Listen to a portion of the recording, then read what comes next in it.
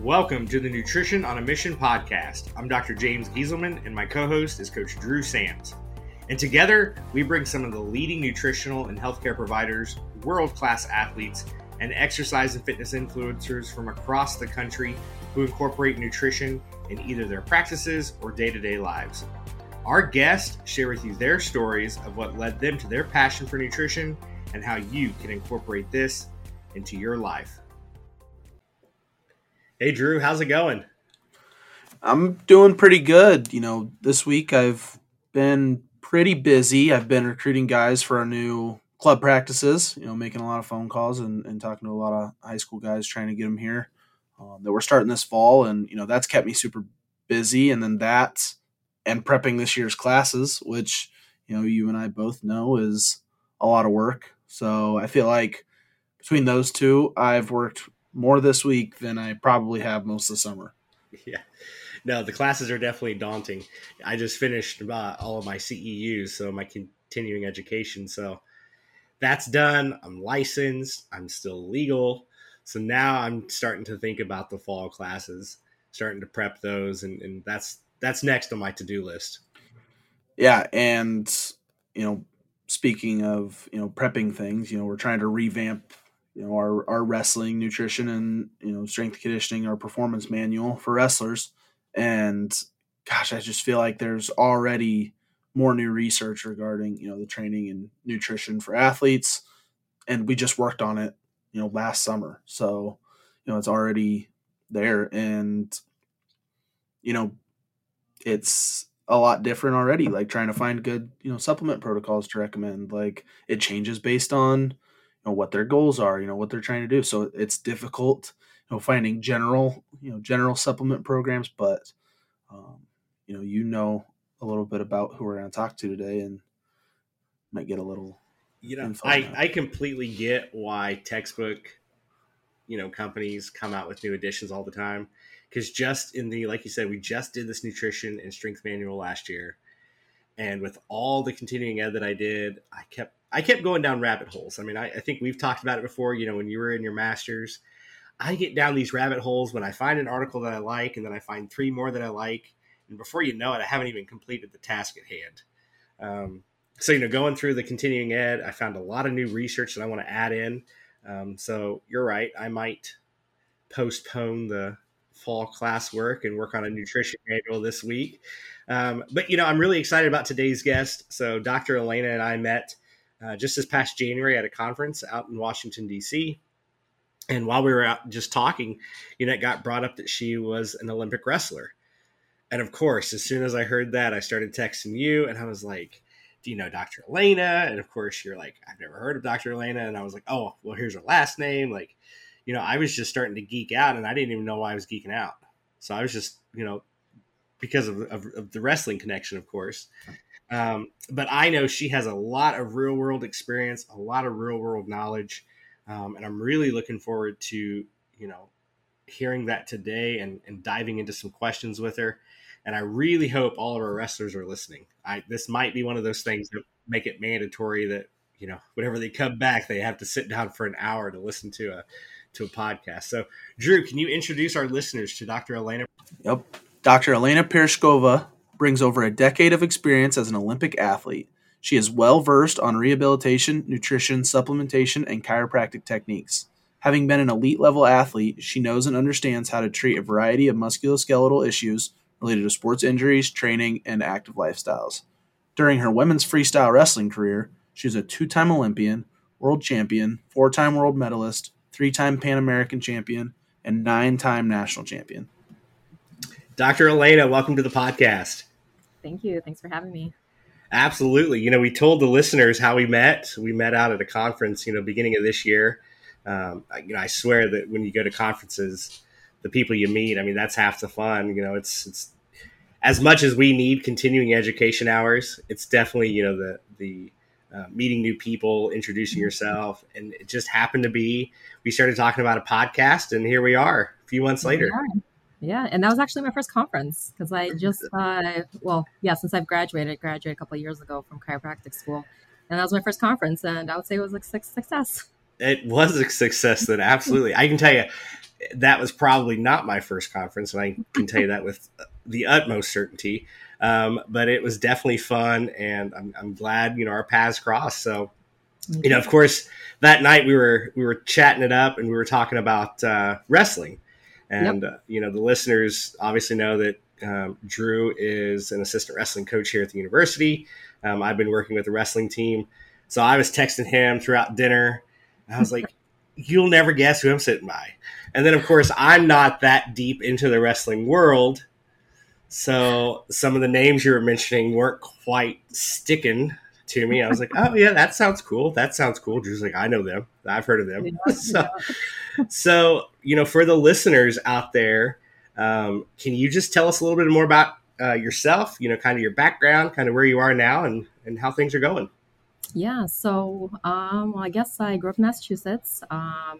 That's where I started wrestling. And after high school, I got the opportunity to go to Olympic Training Center. I got recruited to live out there, and that's kind of where my wrestling career took off. In a span of like 10 years, obviously I had a very successful wrestling career. I became a 2-time Olympian, world champion, 4-time world medalist, 9-time national champion. There's a lot in there. It was a long, great career. It was very fun. But obviously after wrestling, every athlete needs to figure out where life goes after. And chiropractic was just like such a natural transition for me because I got adjusted plenty of times when I was an athlete. And the first time I got adjusted, I was like, what is this voodoo? I was like, okay. And then I went to go see the clinic director who was a chiropractor. I was like, Dr. Moreau. I was like, I think I want to be a chiropractor. And that's actually where we met Dr. We saw Dr. Moreau. Yep. So he treated me for a long time. So it was great to see him at the conference and like as a colleague now, I guess, versus just me being an athlete that he's treating. So right. Yeah. So I was just talking with James before this. I'm, geeking out. Like I'm excited to talk wrestling. So we can definitely talk wrestling. Yeah. I say, let's get right into it. Can you just talk about, weight class sports in general, from the, the athlete side, but also from, the healthcare side. And also could you talk about it from like the female and the woman's perspective in weight class sports and kind of. Yeah, so that's a lot. So we'll start with weight class. I was definitely a weight cutter. I cut a lot of weights. When I was competing, the weigh-ins were before competition, because in college you weigh in the same day as you compete. In international, for a while you were weighing in the day before. So if you're weighing the day before, you're cutting quite a bit of weight. So I competed at 63 kilos most of my career. I competed at 69 kilos. In pounds, 63 kilos is going to be 138 pounds. Definitely did not weigh that. I was probably walking around like 75 kilos, which is closer to like 165, 160, like in my off season. Then I would diet down and then I would cut about 10 pounds of water. I definitely had a whole system figured out. We can kind of break that down. And that, like the ability to cut weight in weight class sports, it's so individual. It's based off of like how much you sweat. Some people just don't sweat. And if you don't produce a lot of sweat, you can't cut a lot of weight. So my body, I'm like, I can sit down and probably lose like 6-7 pounds in a workout, which is like a lot especially for a woman. So for me, I was like, I could bounce back up and down, and you can train for that specifically too. I guess I'm kind of going a little bit all over the place. I don't know if you guys have like specific questions as far as like nutritional aspects. No, you're good. You can continue. Take it wherever you like. Well, wherever I like. Oh, there's so much. You guys want me to talk about the way I would weight cuts? Yeah. That's a great topic. because Drew and I have the wrestlers, and ever since I started working with him, I've been working with him 5 years now, 6 years. And starting about 4 years ago, I really started harping on hydration. You kind of talked about the sweating aspect because, Drew used to, be here in the office he would say how much he'd weight cut, and I did not think it was really that possible to lose that many pounds in a workout. Then I went into the wrestling room, and when it's 90 degrees, like I get it, because I probably lose, and I don't do anything but sit in the corner. But like, let's talk about that a little bit. Let's just go down the hydration route, because that's something that we have really started to harp on a lot. And what I'm trying to convince the athletes is that you and your opponent are going to be dehydrated. If you can go in with hydration figured out, though, you already have a competitive advantage. Yeah, I think there's definitely a science to it. And like, when you think about hydration and considering how much weight you're going to cut, you have to first of all consider, when are you weighing in? And like, they figured out like day before weigh-ins, at least at that time, at the Olympics, what they do is like they do different studies and they see what's the maximum amount of weight that an athlete cuts and compared to their performance. And I think it was like about 3-4 kilos, or it was a percentage of your body weight. But for me, I cut a little bit just above it. So for me, it would be like, if I could cut 4 kilos of water, that was like such an easy cut for me. I'm just like, that was like a piece of cake. If I had to do 5, I'm like, or 5.5, I'm like, definitely doable, but I'm definitely going to have to squeeze it a little bit, And so there are studies in how much of your body, or like how much of your weight percentage you can cut. And there's a calculation. I don't know off the top of my head, but you can definitely find it somewhere.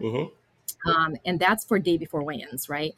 I'm sure there's one that they calculate now for same day, right? So if you're coaching athletes, or if you're an athlete deciding like what weight class to go and how much you need to diet down, you have to figure out like, okay, because you don't want to be too small. Because like when I wrestled 69, I went up and I was like, I still have to cut for that weight class, but standing in line, like those girls were literally like this much taller than me. And I'm like, I'm still cutting for this weight class. I'm like, oh my God. So, you definitely want to be like the biggest you can for a specific weight class, but there has to be a lot of like logical preparation that kind of goes into it. So you have to figure out, okay, like what's my height? Where am I used to competing at? How much my percent of my body weight can I cut in water and still perform, right? So there's like calculations based off of just like physiology, how fast you can hydrate after weigh-ins. And then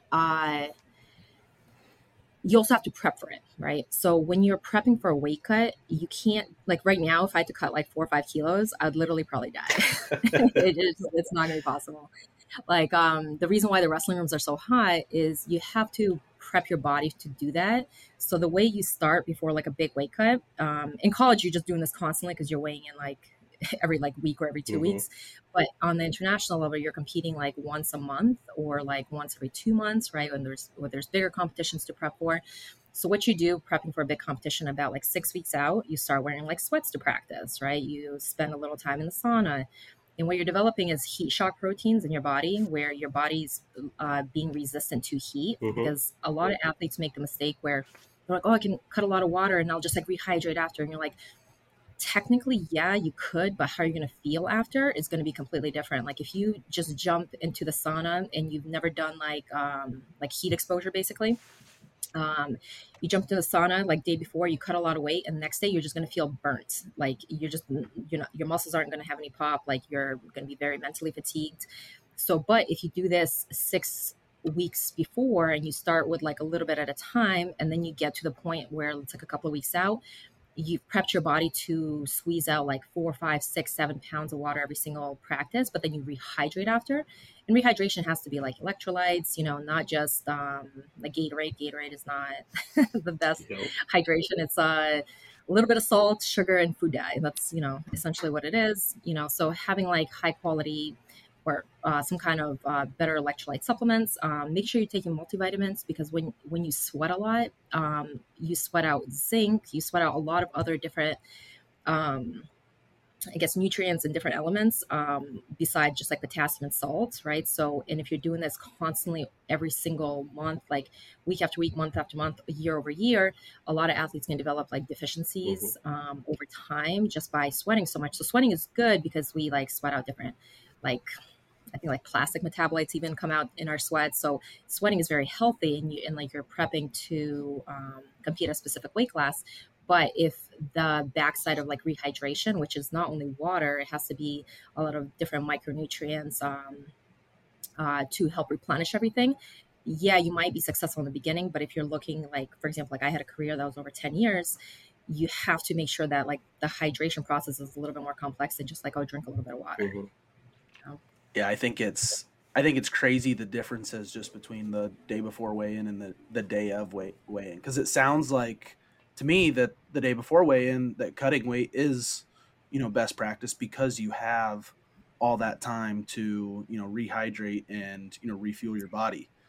Assuming that you did it correctly, Yeah, you prepped for it, assuming you do it correctly, yeah. And again, there's still like a limit to what you can do, and everybody has an individual limit. There's like statistics, right? And you can be on the higher end or the lower end, right? For some people, like cutting a pound of just like like at practice, like I'm the person that like I sweat, like you can like take my shirt, wring it out, sweat. And then we have girls who are like just did the same workout and they're like they got like a little armpit sweat. And I was like, yeah, you got to diet down because like you still have to, but you have to know like you have to know your body. You got to know how much you sweat. You got to know how much you can handle, and you also got to know how much you can mentally handle too. Because weight cutting is tough, and definitely. if like it's not for the weak-hearted.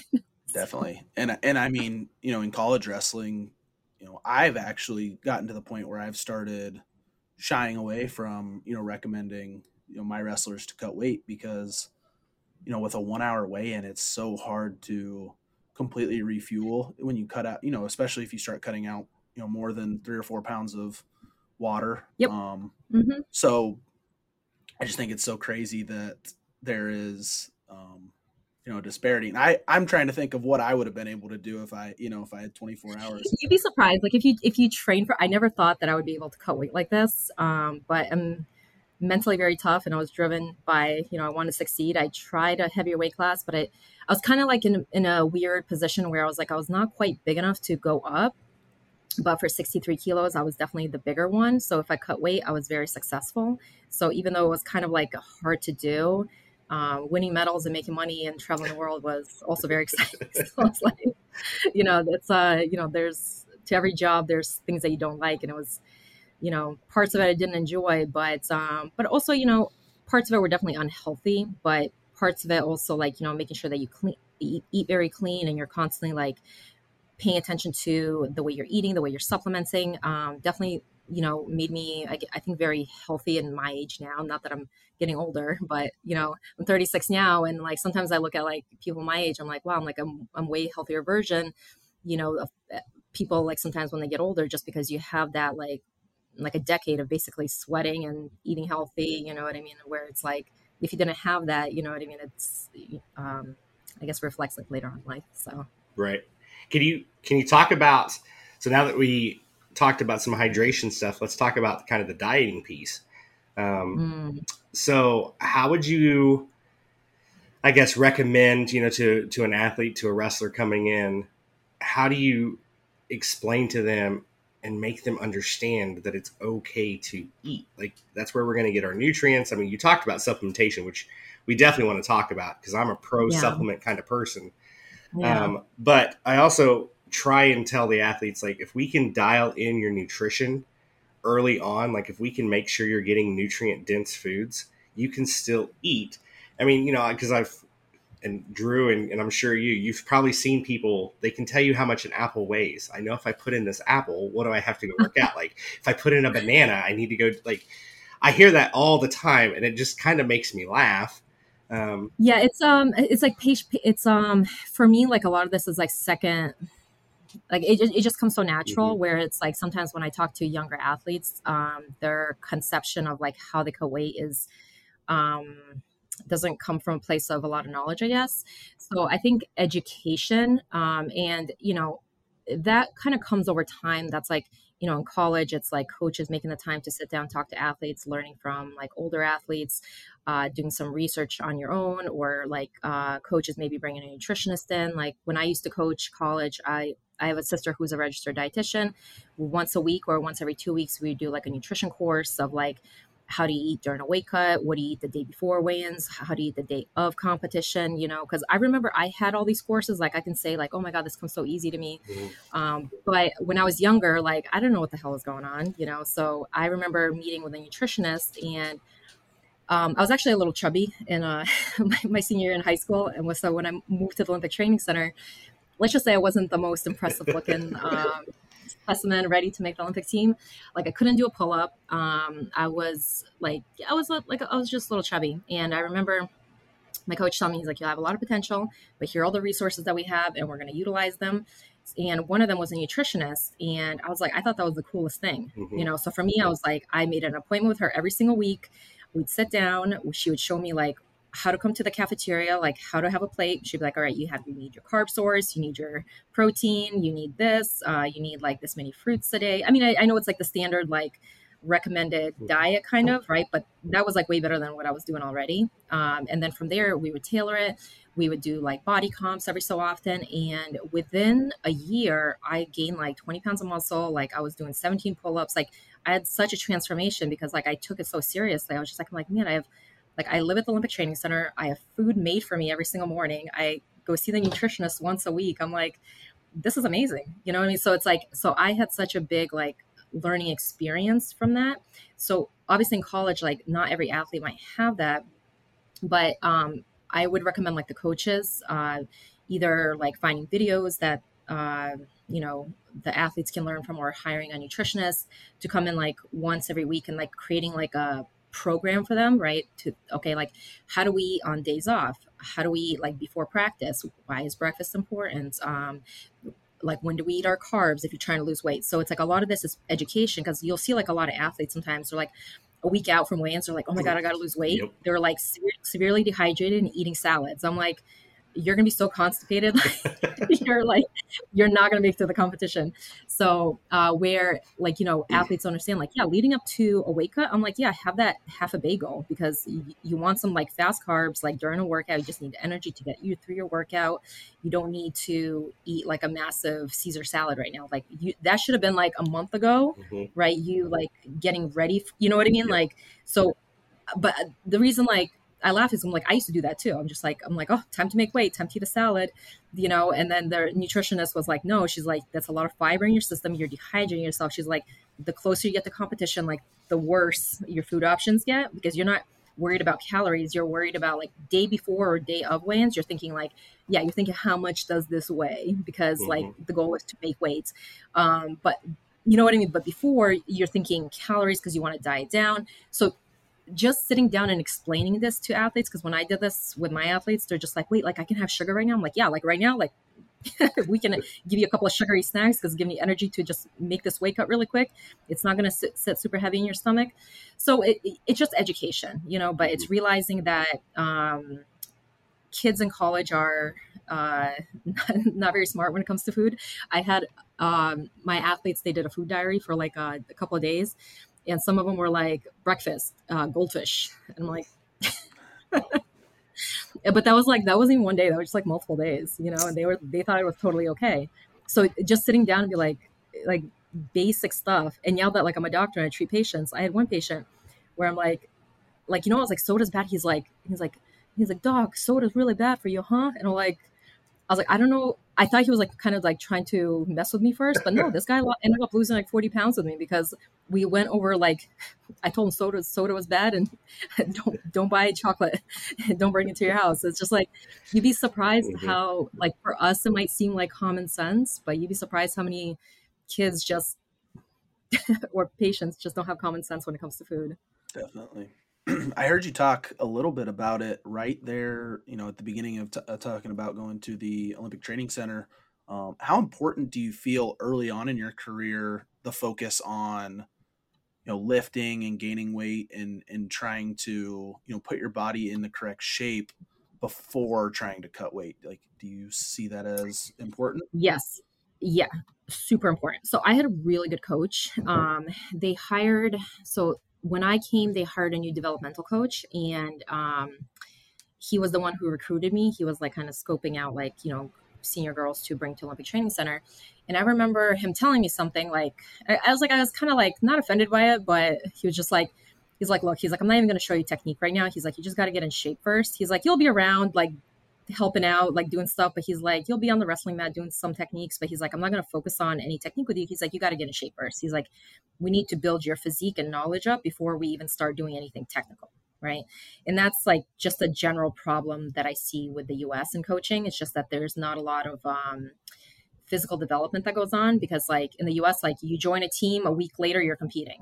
You know what I mean? There's no like, hey, let's work on tumbling skills, let's work on falling skills, let's work on like basic posterior chain strength to hold the stance. Like there's none of that. They're just like, they throw you in, they're like, all right, hit your knee, dive underneath some hips, okay, here comes patellar issues and rotator cuff tears. And like I would go to clinics and there was like some of these girls, I'm like you came into a forward roll, but you're taking like these diving shots. And I was like, yeah, no wonder this is your third labrum surgery, So, so that's just a whole issue in the US, how we approach sports in general.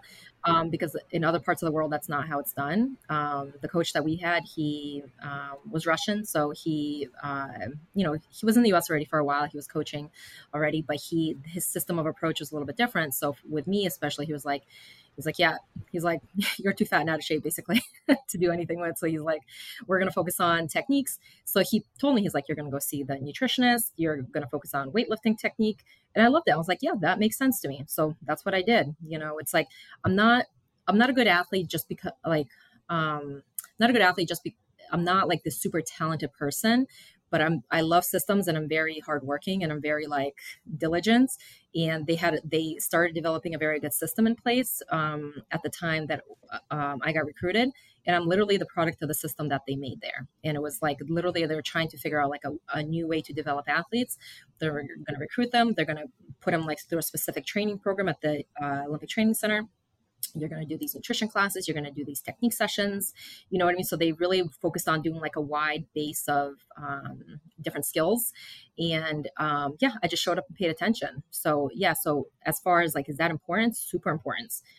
Even now, working as a chiropractor, I have patients come in, they're like, I'm squatting like 300. And I look at them, I'm like, I don't even know how that's possible, because your squat form just like is really bad. Like, so bad. And you know what I mean? And I'm sure you guys see this all the time, but it's the fundamentals are so important, because it's like, you're gonna, like, I always tell my patients, and when I was coaching, same thing, like, it's, if you build a bigger base, you're going to have a higher pyramid, right? So if your base is very small, you're going to hit your peak early, and then you're going to have to break everything apart, and you're going to have to learn the fundamentals, which is going to be very mentally frustrating, So it's like, doing it correct in the beginning saves you a lot of time. In which, I mean, like, again, not because I'm super special. It's just I got put in an environment where people paid attention to me, and I just showed up, and they're like, keep the weight on the heels, do this, knee out, like chest up, whatever that it was, like I was doing it. And I'm literally just, like a product of that system where they developed, like developing a system, building like a base knowledge for the athletes that they're bringing in. So so it's super, super important. See, everything you're saying there, I just feel like if I hope all of our wrestlers are listening to this, like this is, and I feel like I'm an outsider because I don't know the technique. I can't talk technique, but everything you just said about building a foundation, building a base. Yeah. I mean, I see it all the time. Like, when I'm sitting there on the sidelines, like everybody wants to try this cool move or something like that. And then you got the coaches over here, like Drew, he's already smirking because he knows like they want to try like all this fancy stuff. Yeah. I call it fancy stuff. I mean, and it's my coach used to call it the shiny things. He's like, go for the shiny things.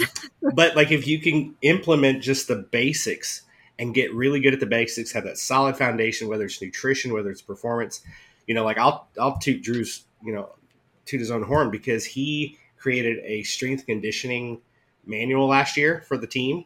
I mean, he just kind of revamped the whole strength conditioning, which then of course I didn't want to feel left behind. So we did a whole nutrition manual as well. Just trying to give the team, the basics, like this is where we want to start to prepare you and get you to the level that you want to be. Because too many times, like, too many times they say like they want to go off and win a title, win a championship, do all this stuff, but it's a lot of work. Like, I mean, that's the cool, sexy part of a sport, like getting the medals, getting everything, but no one sees the 6, 8, 12 months of work that you had to put in for it. Yeah. And that's the thing, like, just like anything, people like, I have my own business and people are like, oh, having a business is so awesome. Like, it is, I love it. But I'm like, it's to get that set up was a lot of work. Yeah. Like the Olympics were really cool, but it took a lot of work to get there. And it's where the disconnect happens for a lot of people is just everybody wants the cool thing, Mm-hmm. but it quickly gets separated on Yeah. who's talking the talk, and who's kind of like walking the walk, Yeah. or whatever the expression Yep. is. So yeah, it's just a lot of like, we all want different things, but actions speak louder than words. So I used to coach for a couple of years. So, I would have athletes, they're like, Coach, I want to be national champ. And then they miss like a week of practice. I'm like, yep, I see it. I see it. So Yeah. still going along the whole training. So what did a typical training period or session look like for you? I mean, because you were talking, on the international level, you may have competitions once a month versus your hmm collegiate days. Like, kind of when did training start? How far out did you know that you were going to be in a certain competition? Yep. So to give you an overview, so you train year round. So it's a little different than college, in a sense where college, you do train in the off season, but like your very intense season is called like through the school season, I guess, whatever that season is. For us, we train year round. So the way we would train is slightly different. So there's a like peaking involved. So the way the season would start, you base it around the two most important competitions, which is your national/world team trials, which are about like a month and a half apart, and the Worlds or the Olympics, whatever that big world competition is that year. So after the Worlds are usually in September. Usually, most people take about a month off. So in November, you kind of start doing like preseason training. You start doing a little bit more running first, just to kind of start getting in a little bit more cardiovascular shape. Then you go through a couple of week program of hitting the weights really heavy. So you're trying to bulk for the season, because throughout the season, when you're cutting weight, you're not going to be able to lift as much just because you're cutting weight. So you're trying to gain a lot of mass. So you might not be able to maybe wrestle the weight class that you want. So like in the beginning of the season, sometimes I would wrestle up a weight class, and you just go into a tournament. Like the thing is, like when you're prepping for tournaments, this is like, you're not like, you go into the France Open, you're like, this is it. You're like, okay, this year we're going to work on this technique. Okay. So we're going to start introducing it at this easier tournament. Obviously we want to win. If we don't, like, we're going through the motions. We're like building, because the performance only matters making the team, and then or like a ranking tournament or something, and then obviously the Worlds, right? Everything else, that's nice to win, but it's a learning process. So in the beginning of the season, you start getting a little shape, which is like around November. You start going into a heavy lifting phase, like December, January. Then comes like a lot of international competitions through the spring, a lot of camps. So it's still very heavy, a lot of training. Then nationals are like in April, world team trials are in June. As you're getting closer to nationals, world team trials, you start prepping for the peak. So that whole spring was very heavy. Then right before big competitions, you do the whole peaking process where you like cut the load, right? Lifting becomes like, you don't do 1 rep maxes. Like we did that once, and like too many people get hurt, but you do like more, low reps. You just coming in for like power, but you're not doing like 5 sets of 10 slow negative, like that's done in like November, where you're like building a lot of mass. You're building more for like, there's like, I know I'm jumping around a little bit, but there's like different patterns that you follow for weightlifting, right? You build a lot of mass, so a lot of reps, a lot of sets. Then it becomes like maybe like 4 sets of 3 or something, and then one, maybe you're not going full range of motion. It's just more based off of like explosiveness. And you do lose a little bit of mass throughout the season, which is not too big of a deal. And then there's different pattern of the way you introduce technique. So in the beginning of the season, around November, December, January, you start implementing like the techniques that you want like to start learning this year. A lot of it's like longer sessions. You're like really breaking the technique down. How does this feel? Then comes like that spring season where you're competing a lot. So you're going out and you're trying these things, right? Then you got to go out and perform, make the team. Then you have a couple of international competitions through the summer, but you pick very specific ones. You're like, all right, maybe I want to make sure I compete against this person because I think they're going to be at this competition, or maybe I'm injured. I still want to get a competition in, but I want to go to like a lighter one. You know what I mean? So you kind of base it off of like what the athlete needs. And then you go for the big competition. And obviously there's a whole like about 6-8 week peaking cycle that kind of goes into it. They kind of destroy you right before it. And then, if you go in international, then, you have like 2 weeks easy. You feel like crap, but then day of competition, you're feeling pretty good. So, and then you take some time off again, and then it goes again. That's like a year cycle. And then you look at like a 4-year cycle. So there's like year cycle, you're looking at the worlds, and then there's a 4-year cycle where you're looking at the Olympics, right? So then it's a little bit of bigger perspective as far as like, okay, so as a, because my coach would break this down for me, like how he would approach it. He was like, all right, as an athlete, I look at who you are, the techniques that I would like you to learn. So by Olympics, like these are the techniques that I see that you lack, and this is what I would like to hit. This is the approximate span that I would break it down over the years.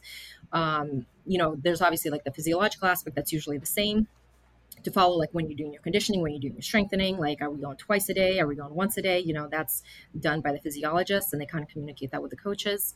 But then there's this like the technique cycle that you want to follow over like a 4-year period, then a year period. So hopefully that kind of like helped you guys.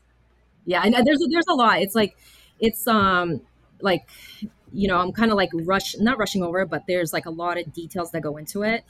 And it's fun. I really love living that lifestyle. Like, like I'm a prepper. So I'm like, I love to like look at things. I'm like, here's the plan. Doesn't mean it's going to go perfect, but like, okay, here's the 4-year plan. This is the 1-year plan. This is the 3-month plan. This is the 1-week plan.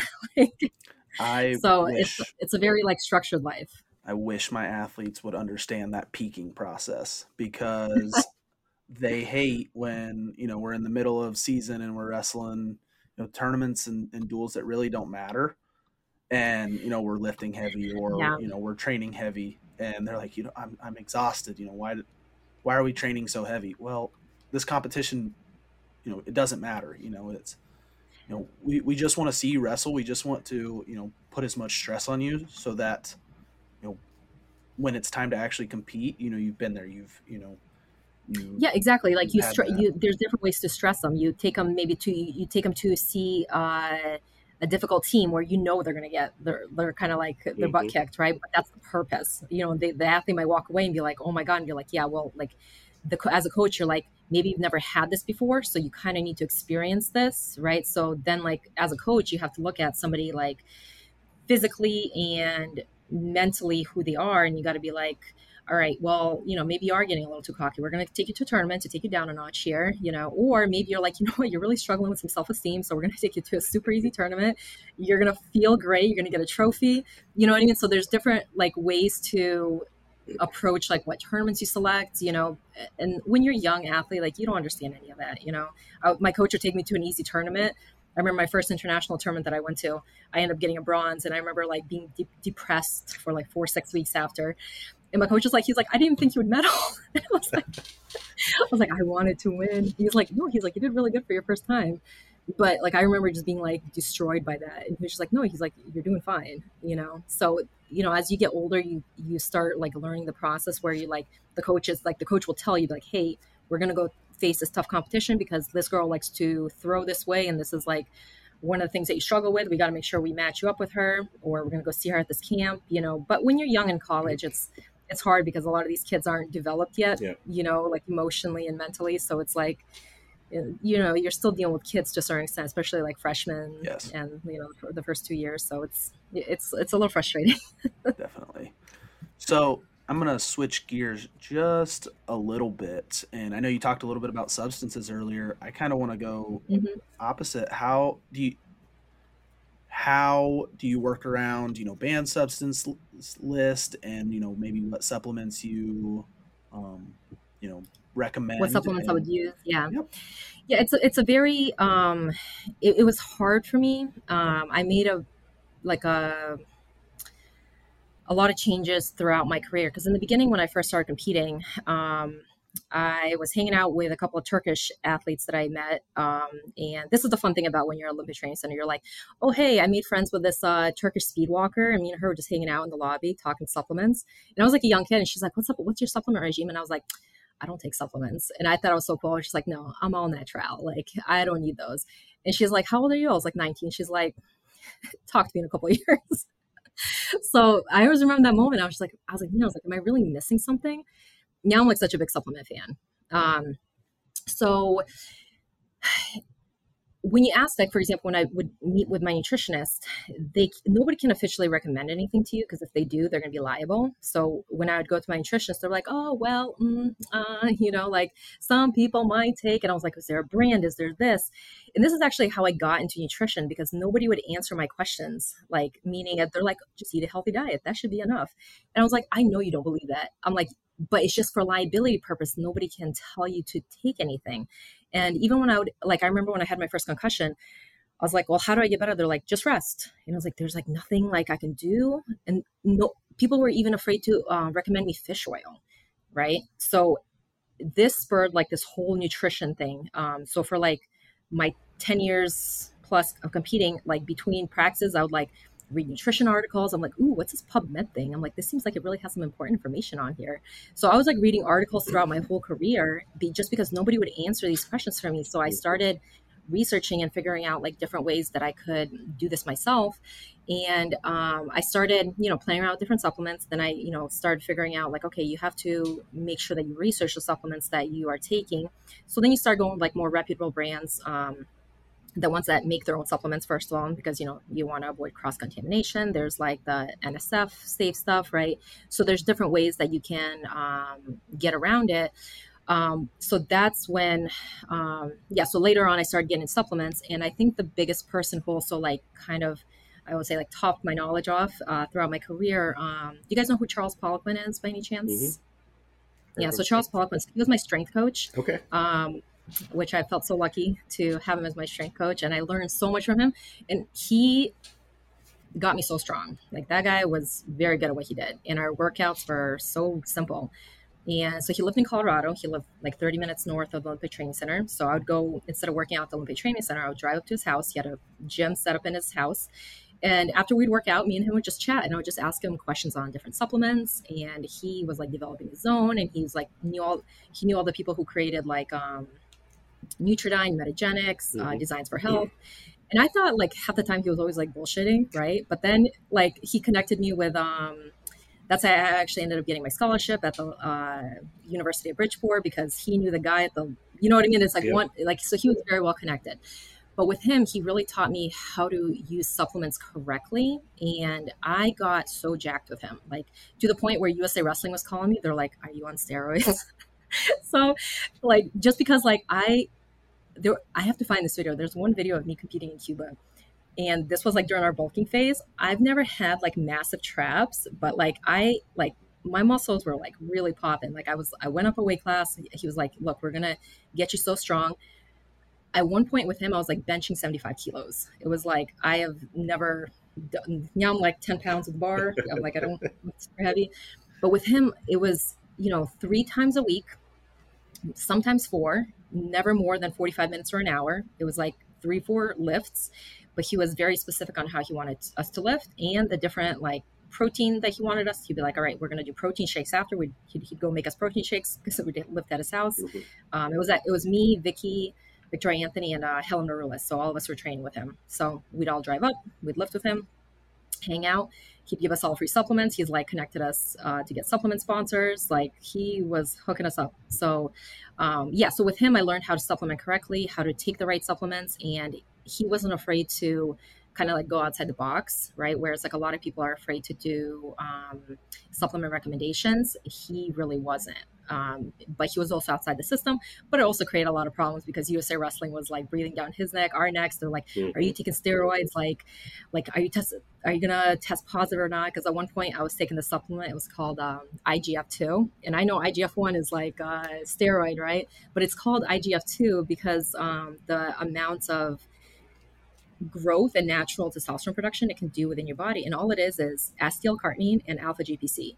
So those, and he was like, it's going to boost your testosterone, all this stuff.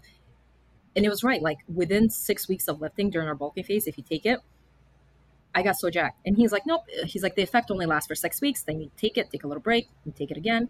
But it was also a great study aid. Like people who have like, if you have ADHD, you have like issues like with memory fog, like, because I had a lot of concussions. Mm-hmm. I took that stuff all the way through school, and it's like I've never took Adderall, but I'm assuming that's how Adderall will feel. Like you take it, you can study for like 4 or 5 hours, like just on point, remember everything the next day. And all alpha GPC is, it helps with the acetylcholine production. I forget like the specifics of it, but it basically helps with mitochondrial function and helping retain like certain neurotransmitters. And it's just a supplement you can get over the counter, but it's called IGF-2 just because of the uh, effects that it can produce in the gym if you're lifting heavy and you're taking this supplement. And it's like the effects last about 6 weeks. So if you time it correctly, you can have this really good growth, right? And it's all natural. So yeah, so when USADA come and test me, I'm just like, IGF-2 by, I think it was like ATP Labs. And ATP Labs, like it's a supplement in Canada. Canada has really good supplements just because their standards are a lot higher than ours. Not in everything, but at least government regulated, I guess.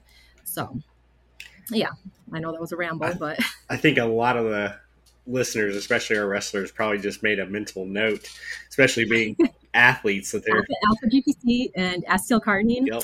You take it in the morning, empty stomach with a cup of coffee. Wait 30-40 minutes before you eat, because if you eat, in my opinion, kind of takes the effect of it off. And if you, for me, because I had a lot of concussions, like I would feel it like instantly, like all of a sudden, like you're like super happy, you're super open, you're just like super relaxed, you're in the moment. And I'm like, man, like, and I could just like I was like, maybe I do have ADHD, I don't know, like if I can like focus like this for 5 hours on this, like this is amazing. The effect does wear off a little bit, right? So especially in the beginning, you'll feel a very strong effect, and then you take a little bit of time off, and then you can take it again. It could be used as a study aid. It could be used to like be more productive at work. You know, if you're going to hit the gym, whenever you're going to work out, you can take it. Just don't take it at night because you're not going to be able to sleep. It's going to keep you up. But yeah, so like, but things like that where the nutritionist at the Olympic Training Center was very good, but she can't like give me like a specific supplement regime to figure out what my needs are, you know. But with him, like he really helped me recover after all my concussions, because going into school, I was like, because I had 12 concussions throughout my career, and it's quite a lot. So I was like, I don't know. I was like, will I be able to make it through school? I was like, we'll see. But honestly, following the supplement regimes that Charles recommended to me, like I don't feel like I have any like residual effects now. Whereas like towards the end of my career, I was like, I still feel like, you know, like I'm not like maybe as sharp as I was, you know, or like I'd get headaches more often. So, but now like I feel way better. So let's talk a little bit about injuries then, because I mean, I'm sure, you know, with a career such as yours, like you know, you just mentioned all the concussions. Like, yeah, what are some of the supplements? Maybe what are some of the nutritional changes that you made during any sort of injury period? You know, yeah, it's super important. Yeah. So I was super diligent. As soon as I'd get hurt, I would jump on I would call like my recovery protocol. Okay. You go into low inflammatory foods, right? Like you can eat some red meat, you're not eating high amounts of it. Like I'm not eating any sugar, like whatever my diet was, like I clean it up super fast. I would take high dose turmeric or curcumin. I would do fish oil, multivitamins. I would do magnesium. I would do Graston. I would do like a lot of like self work on it as well, instead of always going down to PT. But one of my biggest supplements, I would say like one of my secret ones that I would take when I was competing was, I don't know if you guys ever heard of a supplement called Mumio or like Shilajit. You guys know what the supplement is? Okay, look this up. This is the best stuff.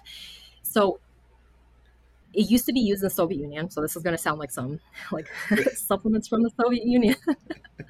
So, but they used to use it in the Soviet Union. And the way I actually came across the supplement, my sister was married to like somebody from he was Russian, but he lived in Uzbekistan for a while.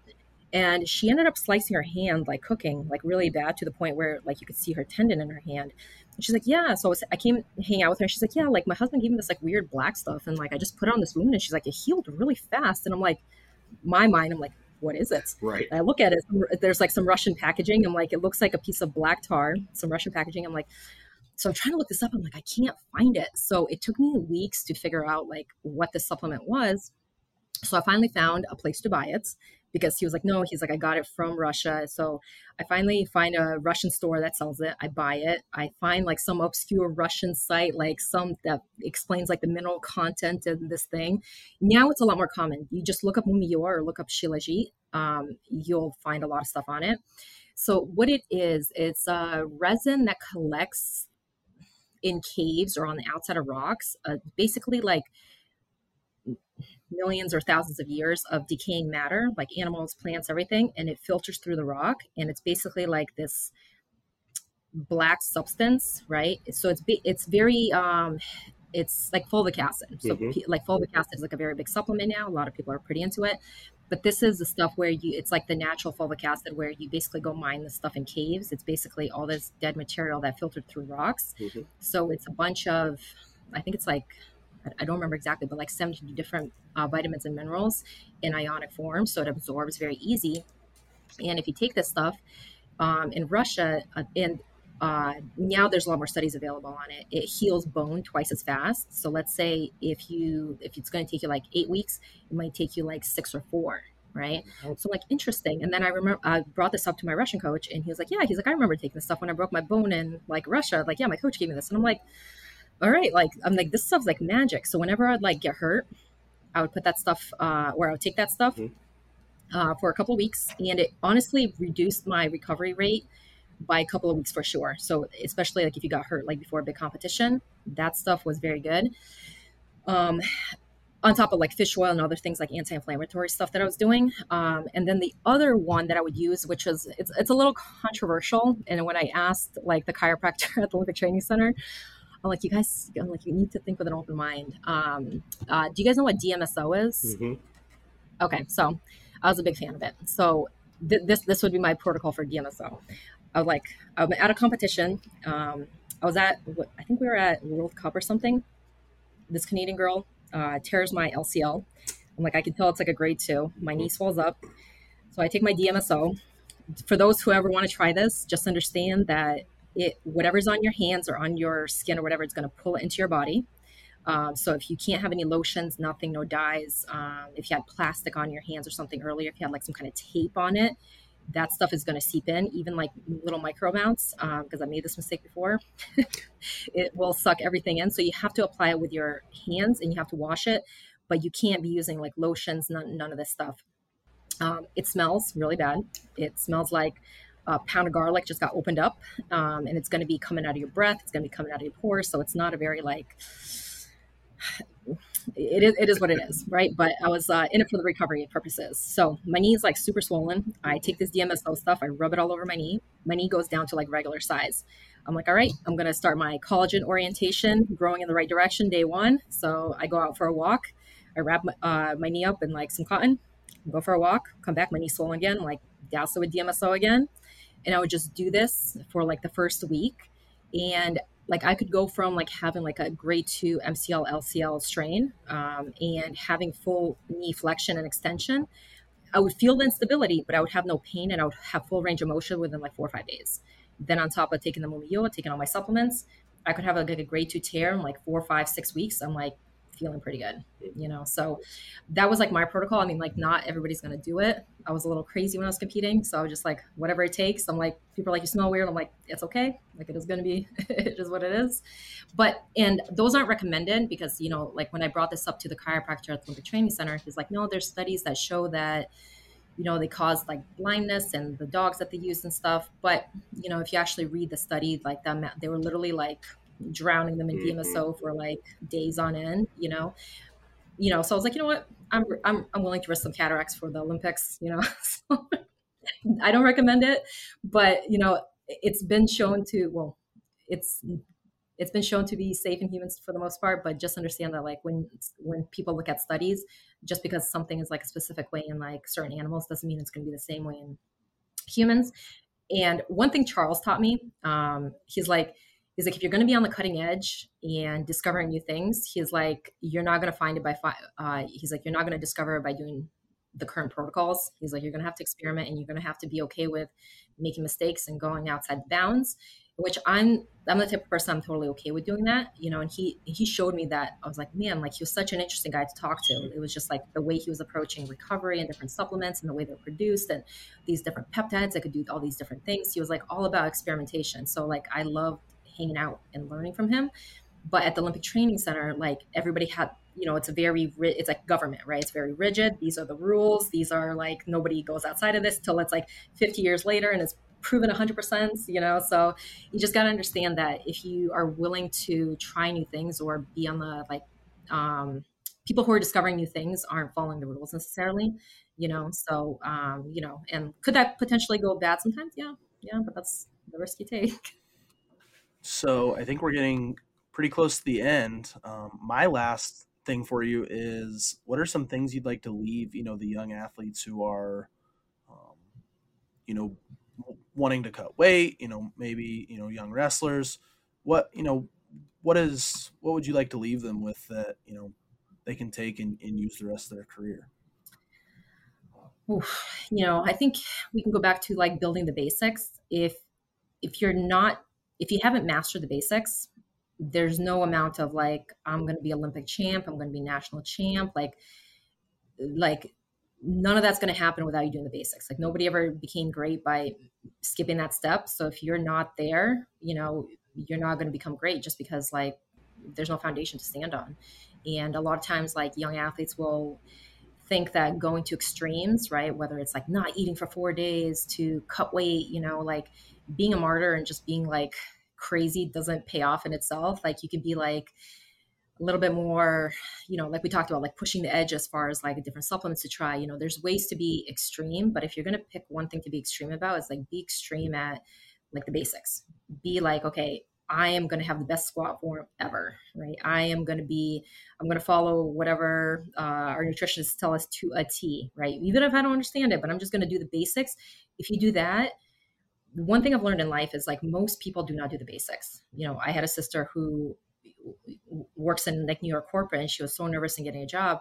And I was like, I don't know how it is. Like everywhere I go is like most people just do not do the basics. I'm like, that's just human nature. I'm like, if you show up on time, do the bare minimum that's expected, like you're literally like 80-90% of the way there in most professions, is because as silly as it sounds, most people don't do the basics, right? And like, if you point out to your athletes, be like, did you eat breakfast? Did you eat the right amount of carbs? Did you do this? Be like, if no, like we can't talk about tweaking certain interesting things. Like, my patients same thing, like, doc, how about we try this? I'm like, you haven't even mastered squat form. Like, we're not going to talk about high bar, low bar, like wide squat. You know what I mean? I'm like, none of that matters. Like till basics are mastered. You know what I mean? This is like rules for life. It's like if you can't do the basics of whatever is required, whether it be like relationships, whether it be like cooking skills, whether it be like squat form, wrestling technique, if you don't know how to hold a stance, no amount of like crazy, like deep, like dive, ankle pick, something's going to work, because if you're going to be easy to snap down, like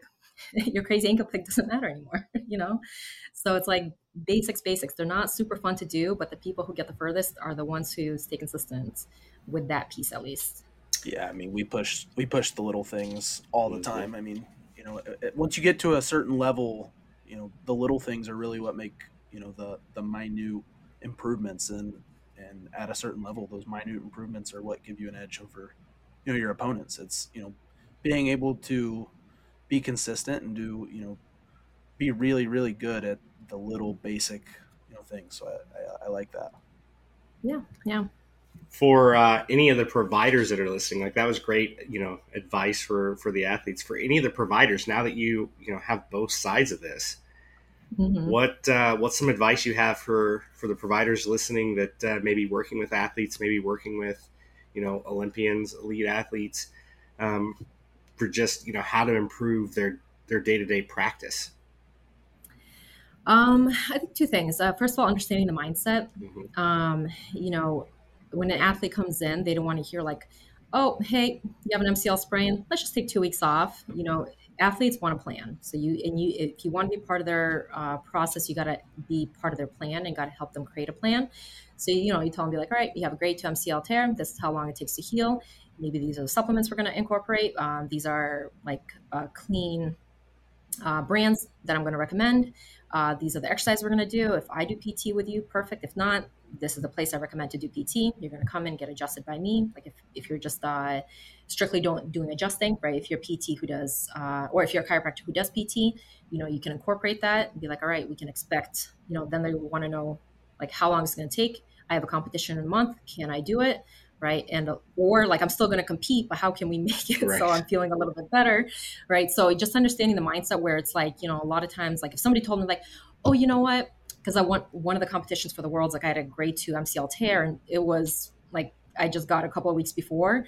And if somebody's like, hey, just don't go compete. And I'm like, no, because this is money and this is how I make money. So it's like saying like, you know what, you just have a headache today. Just don't show up to work for the next month. It's okay. Like that's not acceptable. So just understanding that, especially like high level athletes, like they want to plan, they're usually willing to execute it, especially if they're at that level. So, giving them instructions and giving them a plan of how things are going to get better versus saying like, oh, wow, this really sucks. We're just going to take some time off and heal.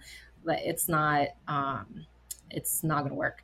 And then if you're working with athletes, one of my greatest strengths right now is like my basics, right? So learning, like I have very good lifting technique, right? So when an athlete comes in, whether it be like, let's say I have a 50-year-old who is like, used to be a lifter. And now, they're like, I have right hip pain. And I look at them, I'm like, you know what? Yeah, you have really good form. But like at this place, you can see your knee wobbling a little bit. And that is creating like the anterior impingement that you're having. So, okay, so let's test like some single leg stability. Oh yeah, it's, obviously you're better maybe than the major population, but we're going to do a little bit of glute strengthening on this side. So being very good at recognizing like muscular imbalances and learning how to treat those, meaning like you need to learn how to lift correctly, right? Or at least guide the athlete through that technique. Because if you're not, then, you can still treat the patient for pain, but you're not going to be able to, fix their technique as much.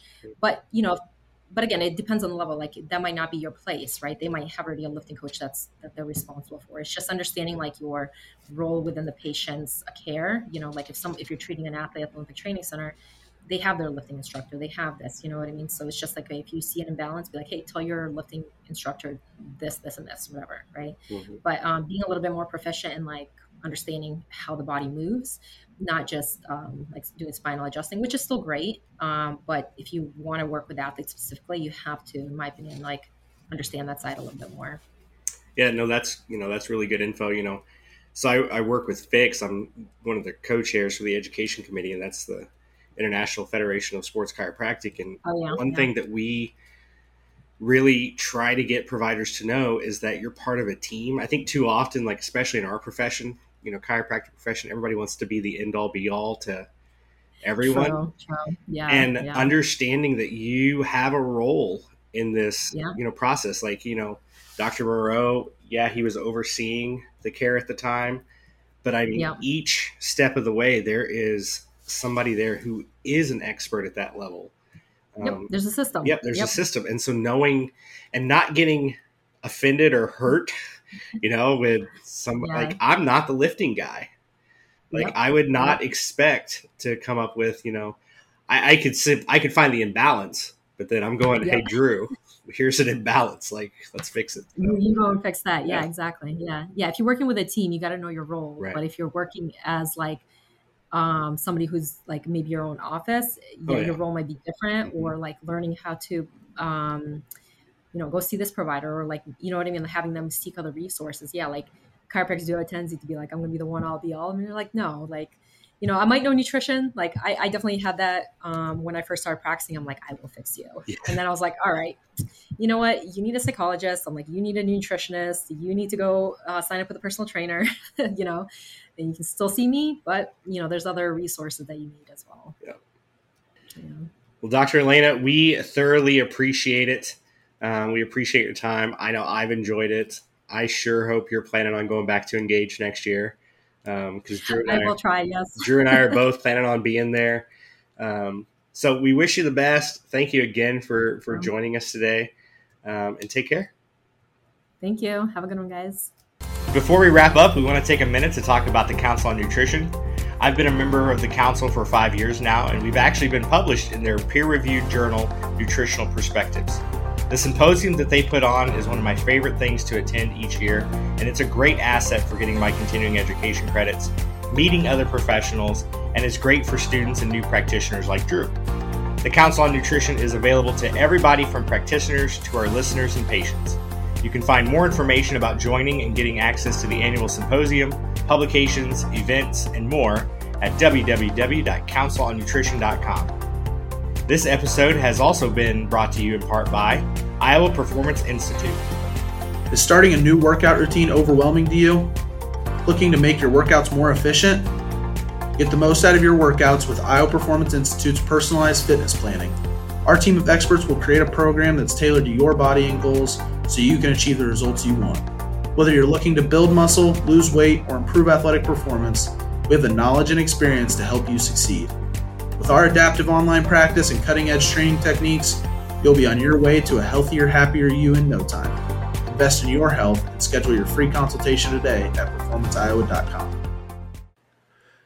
James, I was geeking out over all the wrestling talk. You know, I love being able to talk wrestling, and then when you pair it with like literally everything that I do, like I felt like I could read her mind on what she was going to talk about or say next. Oh, I loved that everything she said, being that she was an elite Olympian, is the exact same thing that I hear you and the other coaches say on a daily basis to our guys. I particularly enjoyed the part when she started talking about the basics. I thought the whole conversation was great, but just going back to basics and building that strong foundation, I mean, that applies to the wrestlers, but that applies to nutrition and day-to-day life, but it also just applies to the academic side of, our stuff. So what was your big takeaway of today's podcast? I mean, my big takeaway was the exact same thing, because we preach the little things over and over in our program. And hopefully, maybe now that someone else has said it, my wrestlers will finally listen to it. That's not guaranteed, but that's a hope. And then that, and there were some cool supplements and practices that she mentioned when she was training that I was just kind of like, let me jot this down. Like, let me, geek out over that a little bit. Oh, definitely. I have a feeling that, when the athletes come back, or even whenever they just listen to the podcast, I have a feeling we're going to get asked about several of those products, several of those supplements. So if you want to learn more about any of the products or resources mentioned in today's podcast, make sure that you check out the show notes for links. Drew, have a great week. Remember, new podcast episodes will be released weekly and will drop on Spotify, Apple Podcasts, and more every Monday with special behind-the-scenes clips shared on our social channels throughout the week. We appreciate everyone tuning in today. This has been Nutrition on a Mission, a podcast of the ACA Council on Nutrition. Make sure you follow us on Instagram at Nutrition on a Mission Pod, and follow Drew and I at Iowa Performance Institute for updates on our guests and episode releases.